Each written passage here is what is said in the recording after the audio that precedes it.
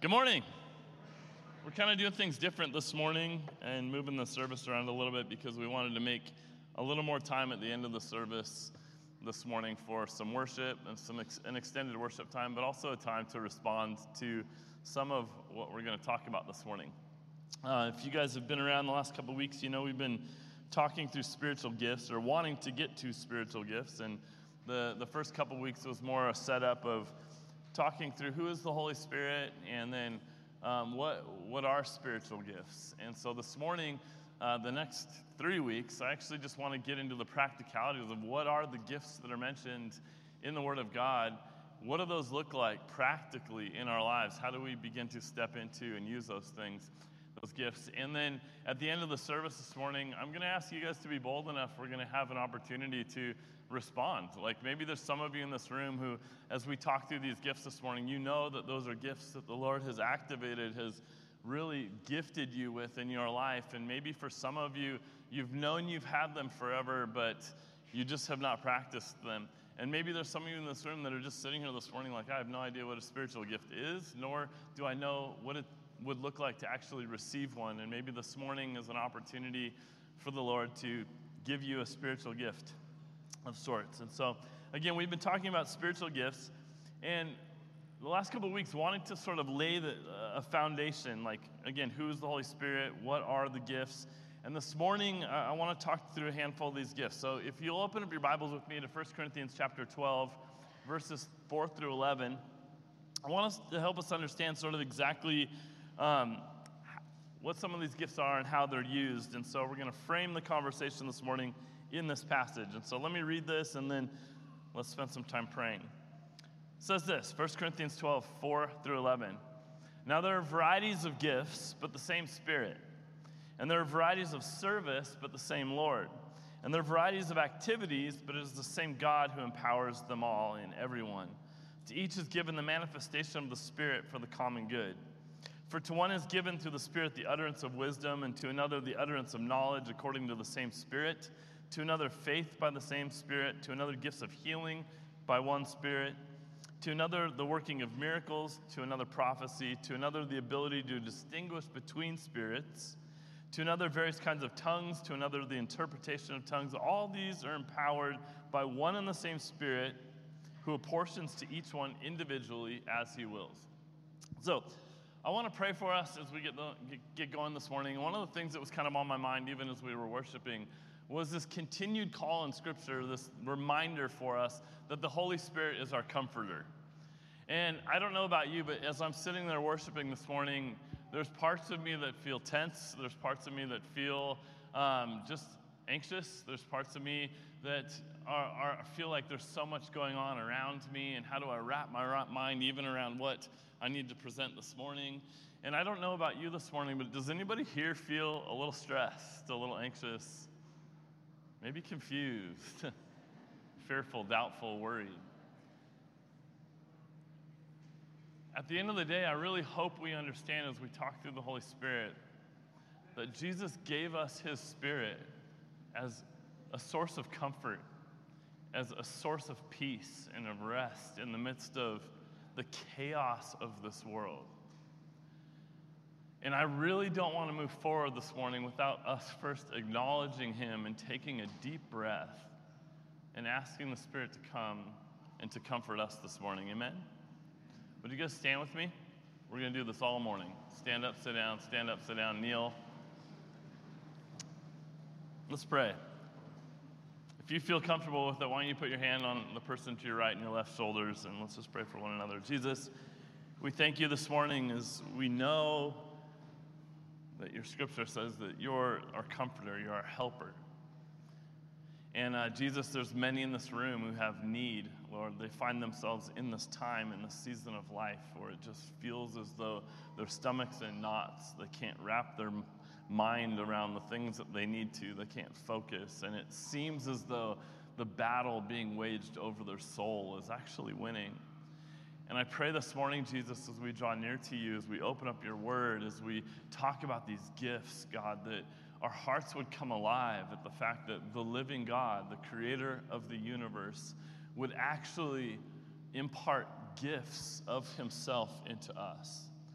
And so this morning, Jesus, we call upon you to be the one to activate those things. We call upon you this morning, Jesus, to be the one to sort of stop us dead in our tracks this morning and acknowledge first and foremost that we need help being still this morning and hearing from you.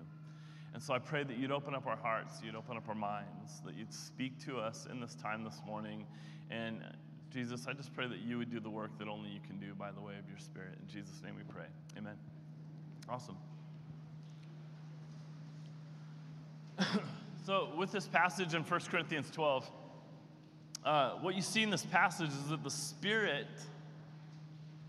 has actually gifted us with these gifts, right?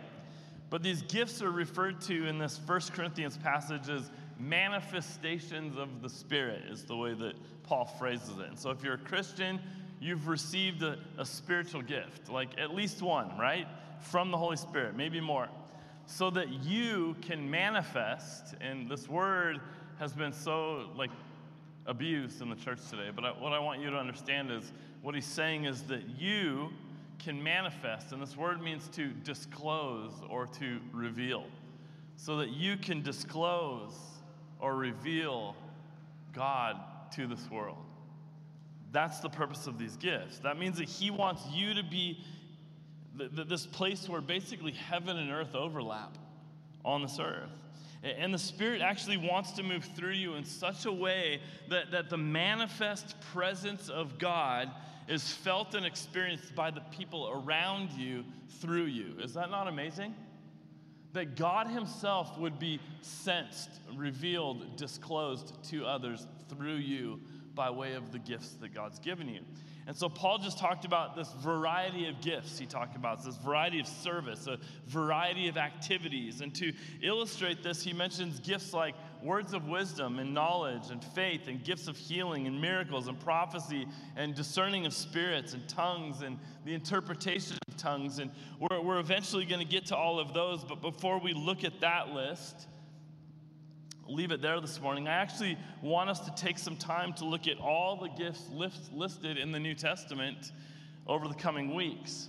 There's somewhere between 19 and 21 gifts mentioned in the New Testament, depending on how you read them, and if you count celibacy as a gift. Does anybody know that celibacy is mentioned as one of them? Anybody have that gift in the house this morning? So depending on how you count them, there's somewhere between 19 and 21 of these gifts. And so over the next 3 weeks, including this morning, we're going to look at about 20 of these gifts. And here's what we want to do with this. We need these gifts to actually be released and activated in our church. And I don't like that terminology, but I can't think of a better way to say it. I personally get fairly discontent when I see the church, Jesus' church, I'm not just saying little C church here, big C church, not functioning in the gifts that God has given us. It seems as though we're like a handicapped church, not living into the full potential that God has for us, and we need to see these gifts sort of released. And it's one thing for us to talk about these things, to talk about spiritual gifts and say, here are the gifts, and then go through the definitions of the gifts and then sort of leave it there. But I do not want the next 3 weeks to be all about information that I give you. I don't want you to just file the gifts away in your head and have the definitions for them and have it be all clear-cut and so clean and crisp and you know it. But rather in the next 3 weeks, as scary as this might sound to you, I want this to be more experiential and transformational than it is just informational, if that makes sense. We're literally meant to be changed, transformed as a church by the manifestations of the Spirit. That's the intent. And so we're going to actually look at a few of these gifts today, and I'll give you a background on each of these gifts, and over the next couple of weeks, we'll continue to sort of unpack these gifts more and more. But as we go through this, I want you to consider, have you been gifted in these areas?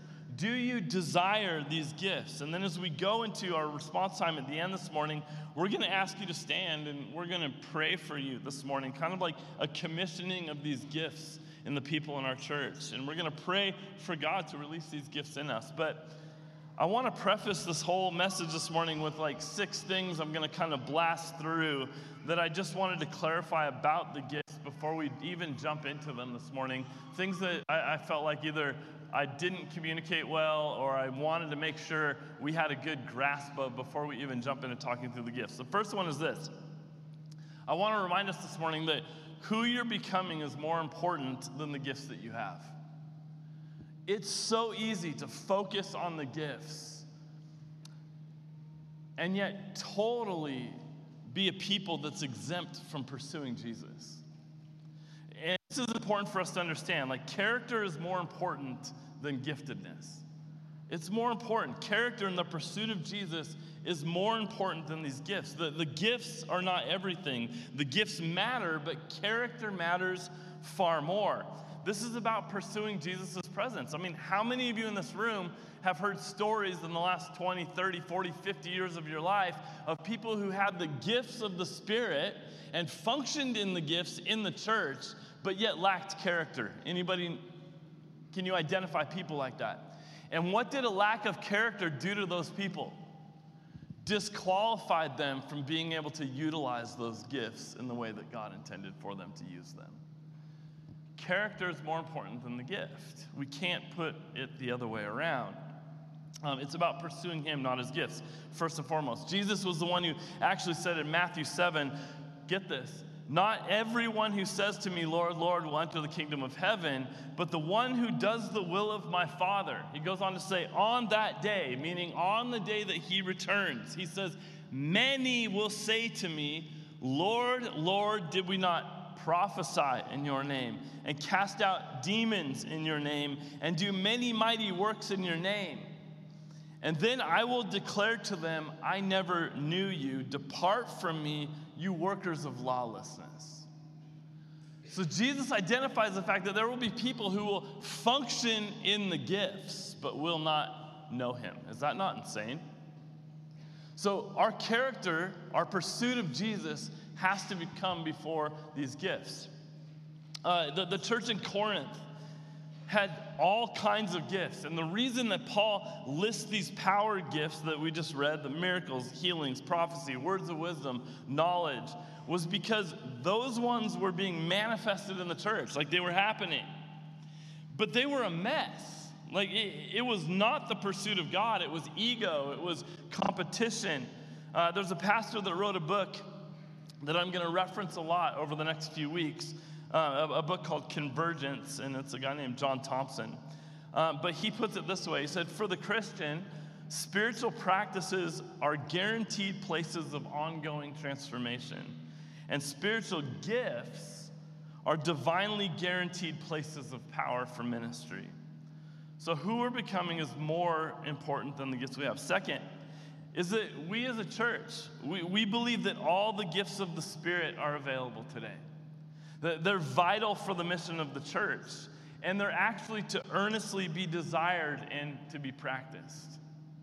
That's always been our theology. Like, we say that this book, the Bible, is our authority, and that doesn't just mean our doctrine, right? It also means life in the Spirit. Life in Jesus in the Spirit. All the gifts are available, and they're to be desired, and they're to be earnestly practiced. The New Testament contains 155 verses that explicitly mention, describe, regulate, or portray the exercise of spiritual gifts. And then in addition to that, there's no less than 65 verses that narrate or illustrate the people of Jesus performing signs, wonders, and miracles in the power of the Holy Spirit. Like, if we're going to be the authoritative Bible people that I hope we are, we're going to be way more charismatic than any of us are comfortable with in this room, and way more conservative at the same time. What an interesting mix. We're going to be dangerous as we step into the things of God, but also have a ton of discretion and be seeking His Word and His Spirit to put reins on the things that we want so badly to just run off with and do whatever we want. But the Christian life in and of itself is inherently supernatural. Like, that is the point of it. When I gave my life to Jesus, I wasn't stepping into a natural situation with a natural God. I was stepping into a supernatural situation with a God that had the power to save me and empower me to be his witness on this earth.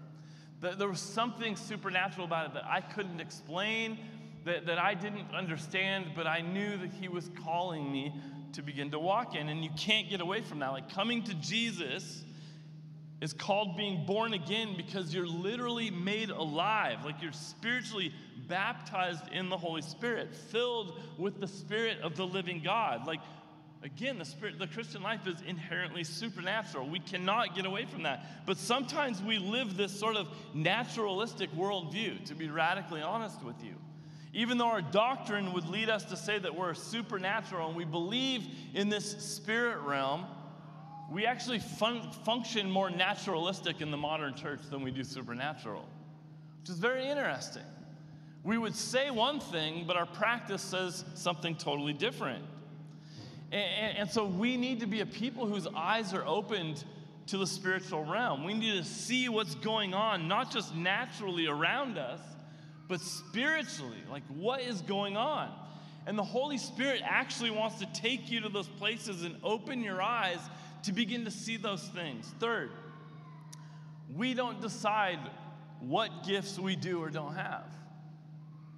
Like, the Holy Spirit decides what gifts or gift you have. In verse 11 in 1 Corinthians 12, we're told that all of the gifts are empowered by the Spirit, who apportions to each one individually as he wills, is what that passage says. He apportions the gifts to each one individually as he wills. So you and I don't twist God's arm to try to get the gift that we want, right? I'll probably mention this in weeks to come because I've literally witnessed firsthand. I've been in gatherings, instances where man has tried to twist God's arm to give a certain gift to people. And it literally made me sick to my stomach to watch as it's just like, begin to practice it and try it and just repeat after me. Tongues will come. Like, open up your mouth. Just go ba, ba, ba, and it's going to start to come. Well, the reality is we never see that in Scripture. What happened on the day of Pentecost? The tongues fell upon these people. They begin to speak in other languages miraculously. Just so happens that the 3,000 standing around them, listening to the tongues that they're speaking and the languages that they're speaking, it was such a miracle that they're hearing it in many different languages communicated in their native tongue, the gospel of Jesus being communicated to them by way of different languages. And that was the miracle that was taking place. There was nothing going on where it was like, repeat after me, let's give this a shot.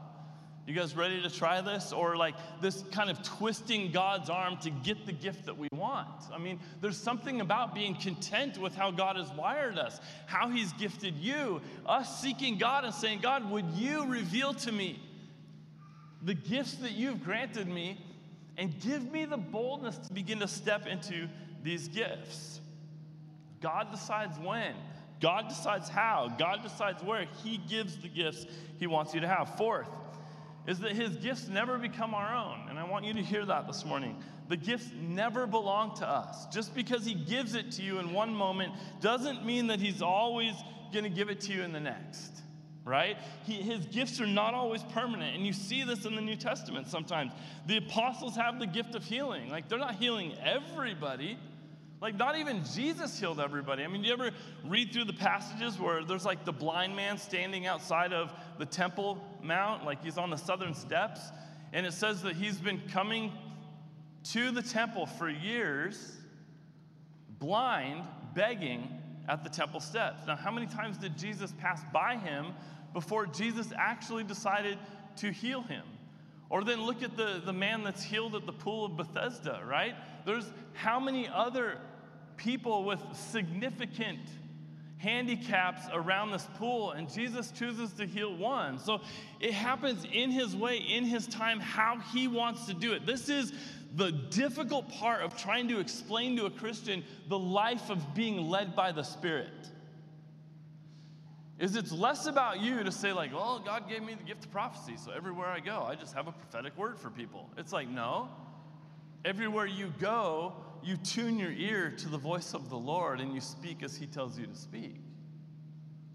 You don't just go moving it in and of your own power. You do it when he says, where he says, how he says. Fifth is that you should desire to know what your gifts are. Like, you don't have to be able to name your gifts. There's no command in the Bible that you know what you have and be able to name the specific gifts. But the reality is if you can't name the gifts, you actually won't be able to operate them in them because you don't necessarily understand them or how to function in them. And so the reality is that we should know, we should be desiring to have these gifts, seeking the Lord to ask him what these gifts are. You should desire to know the gifts that you have so that you can begin to fan those gifts into flame, to utilize them, to function in them.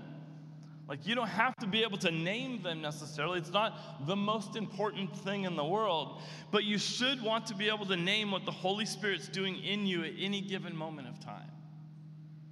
If you've been around the church for a while, you've seen spiritual gift inventories. Anybody ever taken one of those? Where you basically go through a list, like a checkbox, and you begin to check the things off, like the character traits that relate to you, and you go through that list, and then you tally them up or whatever, and then at the bottom it spits it out. It says, you have the gift of administration. Like, no, like, not that one. And then you go back and you take it again. It's like, you have the gift of helps. No, like, I want the tongues one, or like, give me the prophecy one. These spiritual gifts, like, I don't want to slam them because I think they're helpful. But what's really unfortunate is that we end up sort of treating the gifts like they're a code to crack.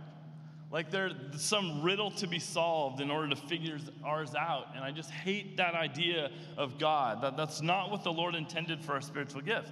Spiritual gift inventories are not bad necessarily, but they're not the primary way that you actually discover your gifts. The primary way that you actually discover your gifts, I think, is in community.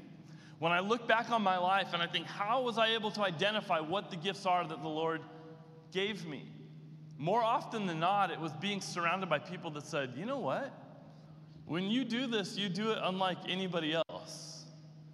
Like, there's something about the way that God has gifted you that's different than others. Like, it just seems like some of these things are easier for you. Like, in the days when I was traveling and I was doing like skateboard ministry stuff, there'd be a lot of times where we would stand up on a stage and we just would share a really simple gospel presentation, and then we'd say, does anybody here want to give their lives to Jesus? And then like hundreds of people would come down and you'd be like, I didn't say anything cool, like nothing, there was nothing elaborate or super amazing about the way we communicated it. But I think God gifts people in specific times, in specific ways, to reach his people, to reveal himself, to manifest himself to others. And so you should desire to know your gifts and begin to step into those. 6, the last thing, and I want to hammer this one home, is that your spiritual gifts are not the same as your natural abilities or your skills. It's not the same thing. Theologian Sam Storm defines spiritual gifts like this. He says, they're capacities or abilities imparted to Christians by the Holy Spirit to enable them to exceed the limitations of their finite humanity in order to serve other believers to the glory of God. These are called the manifestations of the Spirit. They're not the same as your natural abilities. Like, some of you came out of the womb doing calculus, right? Anybody in this room? Like, you just came out and you're like, like you got it all dialed. How many of you guys are just like horrible at math? You just suck at math, right? Like, not everybody had that. How many of you guys could, like, you came out of the womb slam dunking a basketball? You were just amazing, super gifted athlete. Like, it's easy for us sometimes to see those natural abilities and begin to look for spiritual gifts in people because of the abilities that they have. But more often than not, these abilities the spiritual gifts that we have aren't necessarily aligned with our abilities. Like, if it was all about doing the thing that you were best at all of the time and you didn't ever have to take a step in faith to actually begin to function in those things, then it wouldn't be a spiritual gift. And some of you, again, you've got these crazy abilities, these crazy talents. But my dad used to tell me growing up, he's sitting right here, that there's a proper tool for every job. Anybody ever heard that analogy before? How many of you guys in this room have a snowblower? Yeah, everybody with that one's like, boo. We rented this house from my uncle for 6 years. And the HOA, not only was it a massive driveway, but the HOA actually made us snowblow around the sidewalk because it was a corner lot. So we had like a ton we had to snowblow. Well, we didn't have a snowblower. We just had a shovel. And every time I'd go out there, I was just like, oh, I hate the snow. I want to go back to California. You know, like, this sucks so bad. And about like 4 or 5 years into living at my uncle's place, my uncle bought us a snowblower. And let me tell you what, there's something about like pushing the snowblower and looking at the dude that's got a shovel in his hand. You know, you're like, I'm really sorry. You know, like, it's much easier for me than it is for you. And those of you that have had to shovel or still do shovel, you realize you're like, oh man, I'm envious of the snowblower. Well, when it comes to spiritual gifts, there's often things, ways that God has wired us, gifts that he's given us, that when you function in them, like I'll use evangelism as an example. There's some of you that God has just called to be an evangelist. There's something about the way you communicate the gospel, the heart in which you do it, the way you can connect with people. Every time you talk about it, people want to come to know Jesus. Now, does that mean that all of us in this room are exempt from ever sharing the gospel because we're not gifted in it? No. Like, we all should be evangelists of sorts. But there's some of you that are like the evangelism snowblower. You know what I mean? You get out there and you start sharing, it's like, oh my gosh, it's a lot easier for one of us, you know, and it's not me. Like, you can tell when people begin to function in those because it just is as though it's spirit-led. Like, there's something supernatural about the way they function in those gifts. But we're all called to use the spiritual gifts that God gave us. And many of them, like mercy and evangelism, service, giving, like we're all called in some capacity, some form, to use those gifts. But some of us have the right tool for the right job. And when you do it, it's different than when anybody else does it. So I want to get down to some of the specifics of these spiritual gifts. And so you have to know that these gifts do not make much of us. Like, I just want to reiterate that this morning, that when we begin to step into these, they don't point to us. They manifest, they reveal, they disclose God to others. Like, that's the big thing I want to look at each week as we study the gifts. How do these gifts show us the heart of God? And as you look through the New Testament, again, there's between 19 and 21 gifts, depending on how you read it. And as you look at the gifts and you break them down, we have to have some sort of classification just so for the next few weeks we can break these down into categories. But the reality is I really don't like classifying the gifts because the Bible doesn't classify them because they're manifestations of the Spirit. And so the Spirit does not fit into our boxes. But I'm still going to classify them for the next few weeks. But some people will say, like, oh, there's the motivational gifts, the ministerial gifts, the manifestation gifts. Those are nice because they all start with an M, right? That sounds really cool. Others will say there's the revelation gifts, the power gifts, the speaking gifts. Like, those are great. But again, these are all manifestations of the Spirit. And so the way that I'm going to group these over the next 3 weeks is this morning we're going to talk about the love gifts. Next week we're going to talk about the word gifts. And then the last week we're going to talk about the power gifts. And in a very real way, all the gifts are really love gifts, aren't they? Because they do disclose the heart of God, God's love for others to others. In a way, all of the gifts are even power gifts. I mean, how stupid is it that sometimes we'll say, oh man, that guy has the gift of healing, and that guy's got the gift of administration, and he's just lesser on the totem pole because healing's way cooler. No, like they're both power gifts. They're both miraculous that God has wired people in that way. But here's what I mean by love, word, and power. The love gifts manifest the love of God in a practical way. The word gifts clarify the nature, action, and purposes of God.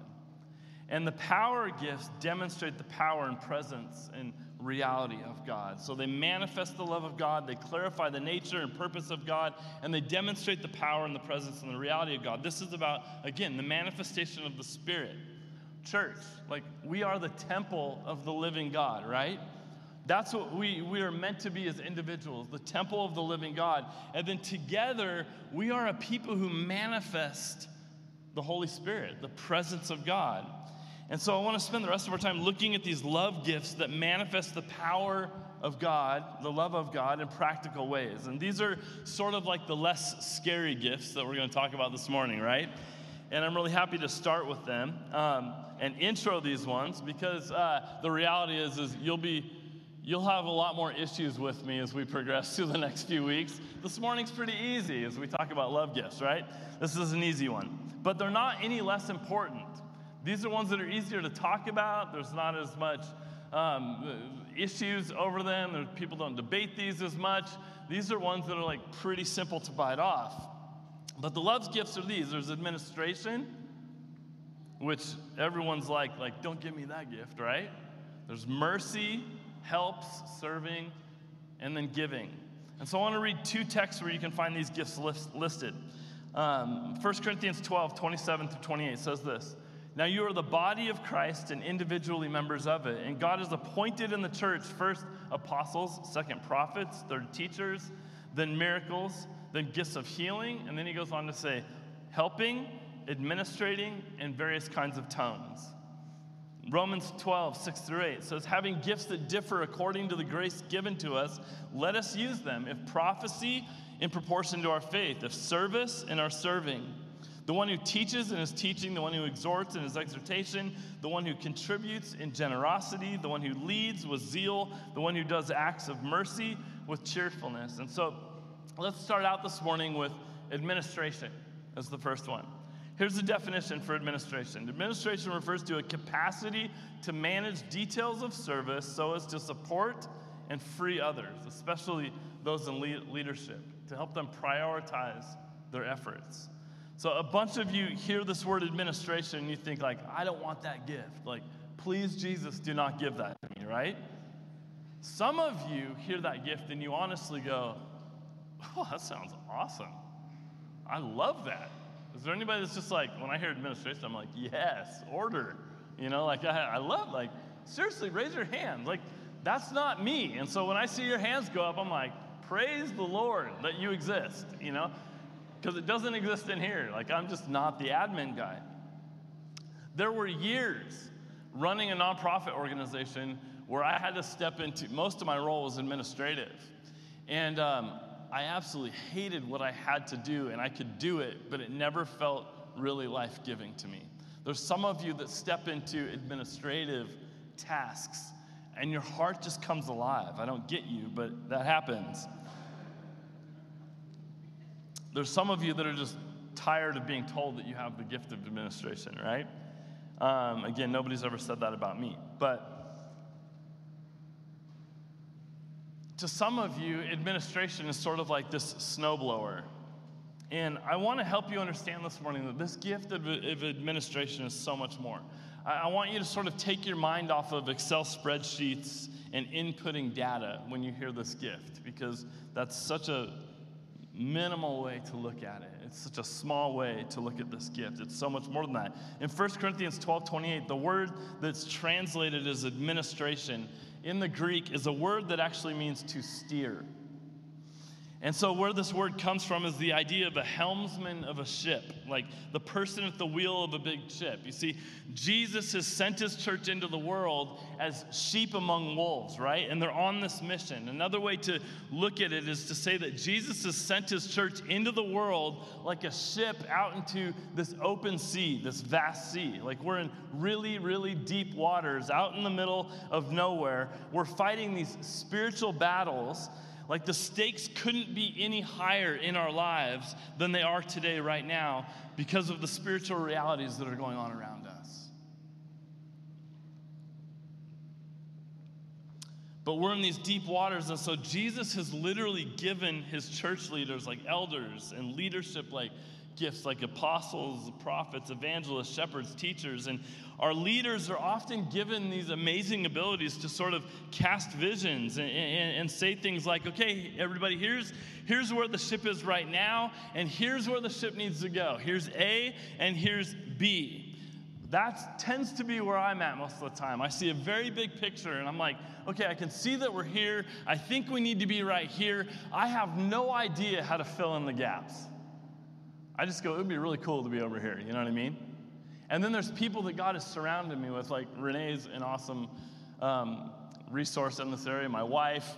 Like, there are people that are just like very good at administrating and taking a vision and saying like, not only do I care about the vision, but I care about the process of getting people from here to there. And that takes people who can actually administrate, that care about taking the church somewhere. This is why we need helmsmen in the ship, right? We need men and women who can steer. This gift, administration, in 1 Corinthians 12 is sometimes translated in your Bibles as guidance. It's not Excel spreadsheets. It's not inputting data. It's directional. This gift actually requires a divine amount of wisdom. This is why we see in the book of Acts, in Acts chapter 6, that the leaders of the church had this great vision. Like, people were empowered to care for each other and to love each other. And the problem in Acts chapter 6, as it arises, was that practically speaking, there were certain groups in the church that were being missed in the daily distribution of food. And so the leaders cast this vision, but they weren't able to kind of figure out all the details and how they were actually going to make that thing work. Like, how they were going to steer the vision from point A to point B to point C. And so the problem is brought to these leaders, and the leaders go, we don't have the gifts to make this happen. Our gifts are over here. Like, we have to stay focused on the things that we've been asked to do. There's a way that we've been called to operate. And so here's what we read in Acts 6:3. It says, therefore, brothers, pick out from among you 7 men of good repute, full of the Spirit and of wisdom, whom we will appoint to this duty. So they needed other people who were gifted, full of the Spirit and wisdom, to carry out and to begin to steer the ship. That was God's calling on their life, to begin to step into something that He had gifted them for. And so they could stay in the room with the maps and sort of keep charting the course. And these became the first deacons in the church. And it's a really good example of the gift of guidance or the gift of administration. They needed wisdom because steering the ship is a massive responsibility. And so this gift shows up in people who are able to come under the vision of leaders with humility and joy, and often feel as though, man, I'm not called to be the person necessarily in the limelight. I'm called to support and come behind and help put the pieces together to administrate this, so that there's some leaders, so that there's proper accountability, so that there's proper structure, and so that things can be handled in a God-honoring way, and we can begin to move this thing forward and not use people in the process. Does that make sense?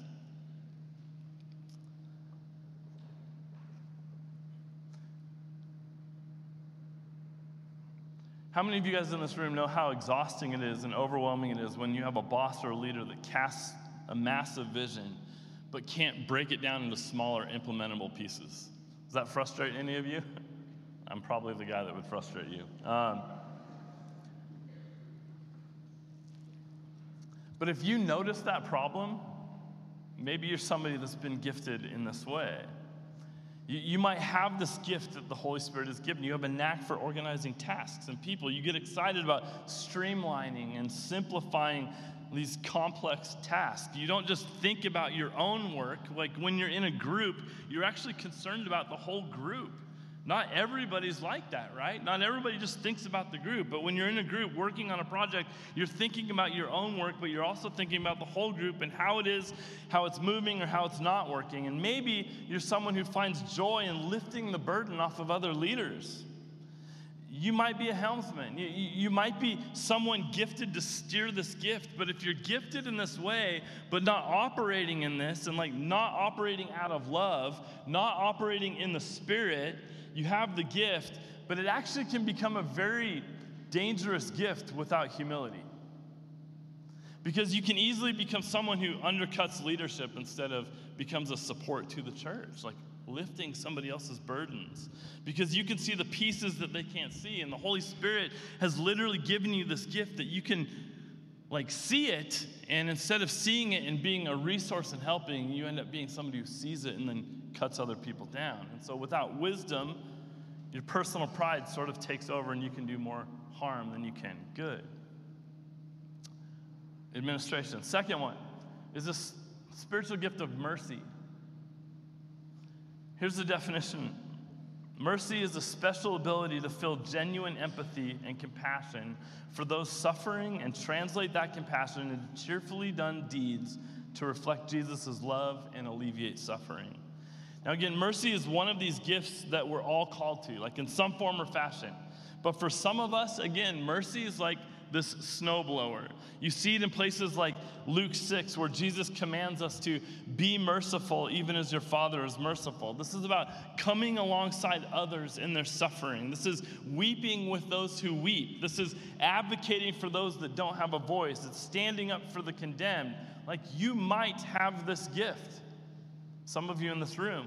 If you feel closest to Jesus when you're embracing broken people, you might have this gift. If your heart cries out in some strange way when you're with those who are suffering, you might have this gift of mercy. If you feel the compassion of God when you're around physical, emotional, mental, and spiritual pain, you might have this gift. You might have this gift if you sense the call to stand at the side of the condemned, those who are being canceled in our culture today, and you have this uncanny ability to want to relate and stand with and be a support to.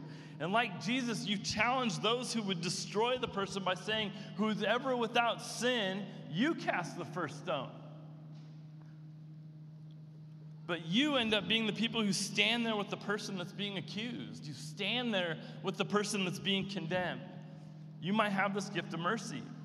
And you have to be careful with this gift, because if you have mercy, you can easily become frustrated with those who seem like they don't have mercy, right? Yeah? My wife has mercy all over her. I'm not, this sounds sucky as a pastor, I'm not the most merciful person. When my wife and I first moved to Seattle years ago, and we would drive past we saw any homelessness, my wife's heart would break. Stop the car, we need to go help them out. And then I was the practical one, you don't know what they're going to do with that money, no, we don't have to stop it. And so my wife and I would go back and forth on that. The neat thing is that in our marriage, I've watched as she's really helped me grow in those areas. As I watch her function in those gifts, there's something really amazing about it, that she really has a heart for justice. She really has a heart to stand with broken people. There's something innately, supernatural about the way she has the ability to do that. And there's some of you in this room that have that sense. You love standing with people who do not have a voice for themselves. Your heart breaks for the situations of people that others would condemn, but you want to stand with them, and you have mercy for them, and you see a need and you jump in and you want to fill that need. Which leads to the next one, which is helps and serving. And this gift refers to people who have the capacity to unselfishly meet the needs of others through really practical service. There are some people whose greatest joy in life is to really imitate Jesus by picking up the bowl of water, throwing a towel over their shoulder, washing the feet of the people around them. You just thrive in those conditions. Again, something that we are all called to in some form or fashion. But this gift is really in the heart of those who you see around here on Sunday mornings that are doing a lot of work behind the scenes to just jump in. And might I add, it's not just what they do here on Sundays, it's the way they live their lives. Monday through Saturday, they're servants. They're people that innately have the gift of help, that all they want to do is find the need, and then they want to step into it and be the people that will fill that need. And it doesn't wear them out. They feel like they thrive when they're in positions where they get to serve. They absolutely love it. It takes 70-ish people on a Sunday morning to make these gatherings happen. What a crazy thing. There are people that are sometimes washing toilets. There are people that are out here cleaning, doing whatever. When we come in here on a Sunday morning, those boxes that are in the corner are literally scattered all across these bleachers. They're shoes that the Boys and Girls Club are giving away to the students right now. And somebody's moving all those boxes to pull those bench seats out so that you guys have places to sit. Somebody, mainly Eric and Bill most of the time, and Sarah, are setting up these chairs so that you have a place this morning to sit. And I will tell you, from my perspective, there is no greater position than to be somebody who serves with a joyful heart in all humility and thrives in those positions because they understand that they're providing a seat for somebody that maybe somebody won't have if they didn't set that chair up. There's something really amazing about that. Hospitality is also sort of a branch of this gift. Like, there's some of you in this room that, how many of you just like hate to host people at your house? Like, it's okay. There's some of you in this room that you like look forward to, you thrive in capacities where it's like you want to clean the house and set the table and create a venue where people can feel cared for, that's peaceful, and a place where people can come and build community. And there's something about that for you to be a hospitable person, to set the table for other people. There's some of you in this room that are just like, that's not me. Right? Like, I don't want anybody in my house, and I really could care less about cooking a meal. That's just not my gift. But there's some of you that thrive in those conditions. And then the last one that I want to mention this morning is this gift of the gift of giving. And this one's a hard one because people will so often in the church make accusations against the church that all the church does is care about money. But I'll tell you something, some of the most remarkable people I've met in my life give away 90% of their income and only live off of 10% of it. And I've had the privilege to stand with people over the years that live life like that. And they weren't rich. They didn't have it to give, but they felt called to give more than they take. And there's something truly remarkable about that. There was a man in Seattle who owned a handful of car dealerships, and when we were first starting our skateboard ministry, somebody said, this guy loves to give money, you need to go meet with him because he'll help support these tours that you guys are on. And I was like, oh yeah, do you want to go have lunch sometime? And the guy said, sure. We went and had lunch, and he just asked me questions, like, tell me about you, tell me about the ministry, how's your marriage? Like, he would just ask all these questions. So we had lunch for a year. Him and I had lunch maybe once a month. And we just talked life. He never even wrote a check. And then one day he came to me and he said, I've been watching you from a distance for a year because I wanted to make sure that you were legit, that your heart was for Jesus and for reaching the lost, and that you weren't just coming for me for money. And he wrote me this $10,000 check and said, I felt like the Lord asked me to give this to you. Now, I say that because this is a man that gave away 80% of his income and lived off 20% of it. He gave it away to a lot of different ministries. Now, what I don't want you to think is it's like, well, I don't make a lot of money or I don't have a lot of money, and so that's not me. That's just not the case. There's stories told in the Bible, like the widow who gave what? All she had, the 2 mites. It actually says she gave out of her poverty. When most people give out of their surplus, most people are like, oh, I got tons, so I'll just give 10% of it. That's easy. But what about the ones who literally feel called to give it all? And there are those of you in this room that God has called like that, with a giving, a generous heart. As a Christian, in some capacity, I hope this is all of us, you guys, because if there's one thing that I would say, 2 things that I would say are wreaking havoc on marriages and on lives right now, it's sexual sin and money. Destroying Christians' lives all across our country. I can't tell you how many conversations I'm in every week where those things are owning people, they're owning their marriages, they're owning their individual lives. So when it comes to money, if that's something that we idolize, that we've created as a god, it might be something in the church that we need to look at and say, hey, how do we stop worshiping this thing? And the only way to stop worshiping it is to actually get rid of it, to not hoard it to myself. we all should be generous in some form or fashion because Jesus was generous with us. What did he do? He laid his life down for us. He was overly generous, gave above and beyond so that you and I could find life and find life abundantly. But there's some of you in this room that have this snowblower when it comes to the way you give.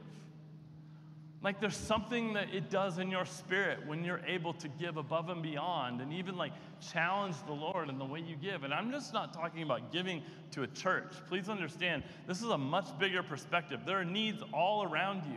On a daily basis, you're walking into pockets of needs dozens, if not hundreds of times a day. You're walking past tragedy after tragedy after tragedy every single day of your life. And the role of a person who is led by the Spirit is then you begin to walk into those pockets of tragedy and despair and begin to ask the Lord how he has called and equipped you to be one who steps into that, to reveal, to disclose the heart of God to people who don't know him. Some of you in this room, he's called you to do that through the way you give, the generosity of your heart. Generosity is the key in Romans 12. Like the Apostle Paul tells us that those with the gift of giving should do it generously. The word generosity can actually be translated as simplicity.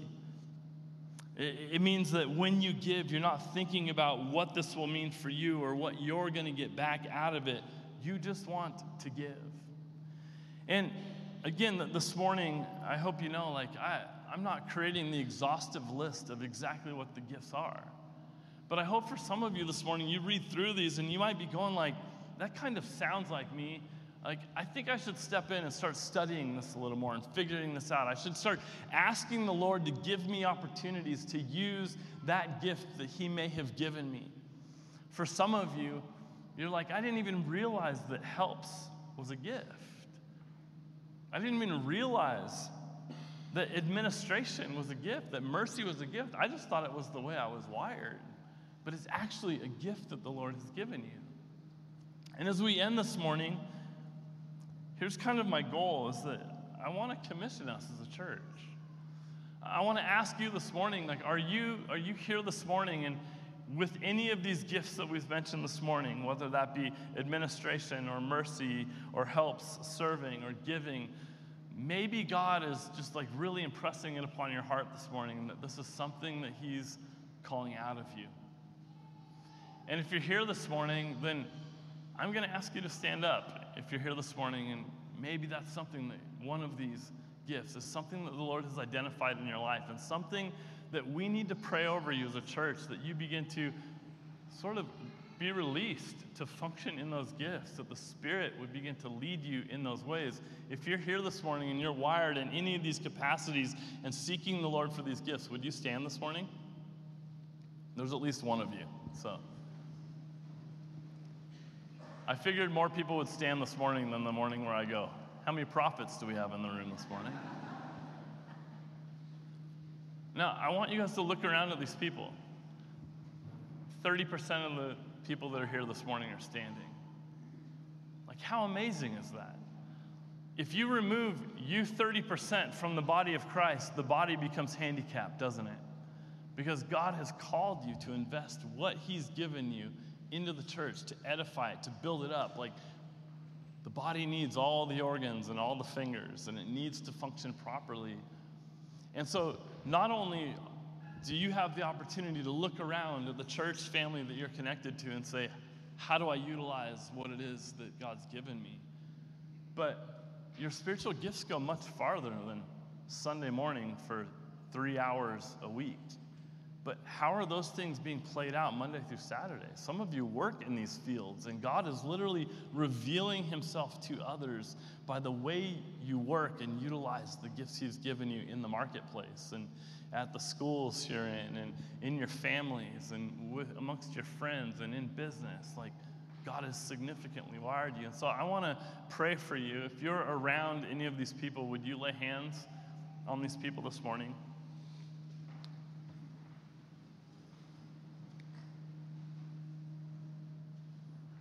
And I'm going to begin to pray, but I'm going to ask you to be a little charismatic, more charismatic than normal. If you feel led to pray, just pray under your breath or pray out loud while I'm praying, but pray for these people. Let's pray. Jesus, we thank you so much for each individual in this room that had the boldness to stand up this morning, to identify the fact that they do feel as though you've wired them in this way, that you've gifted them in this way.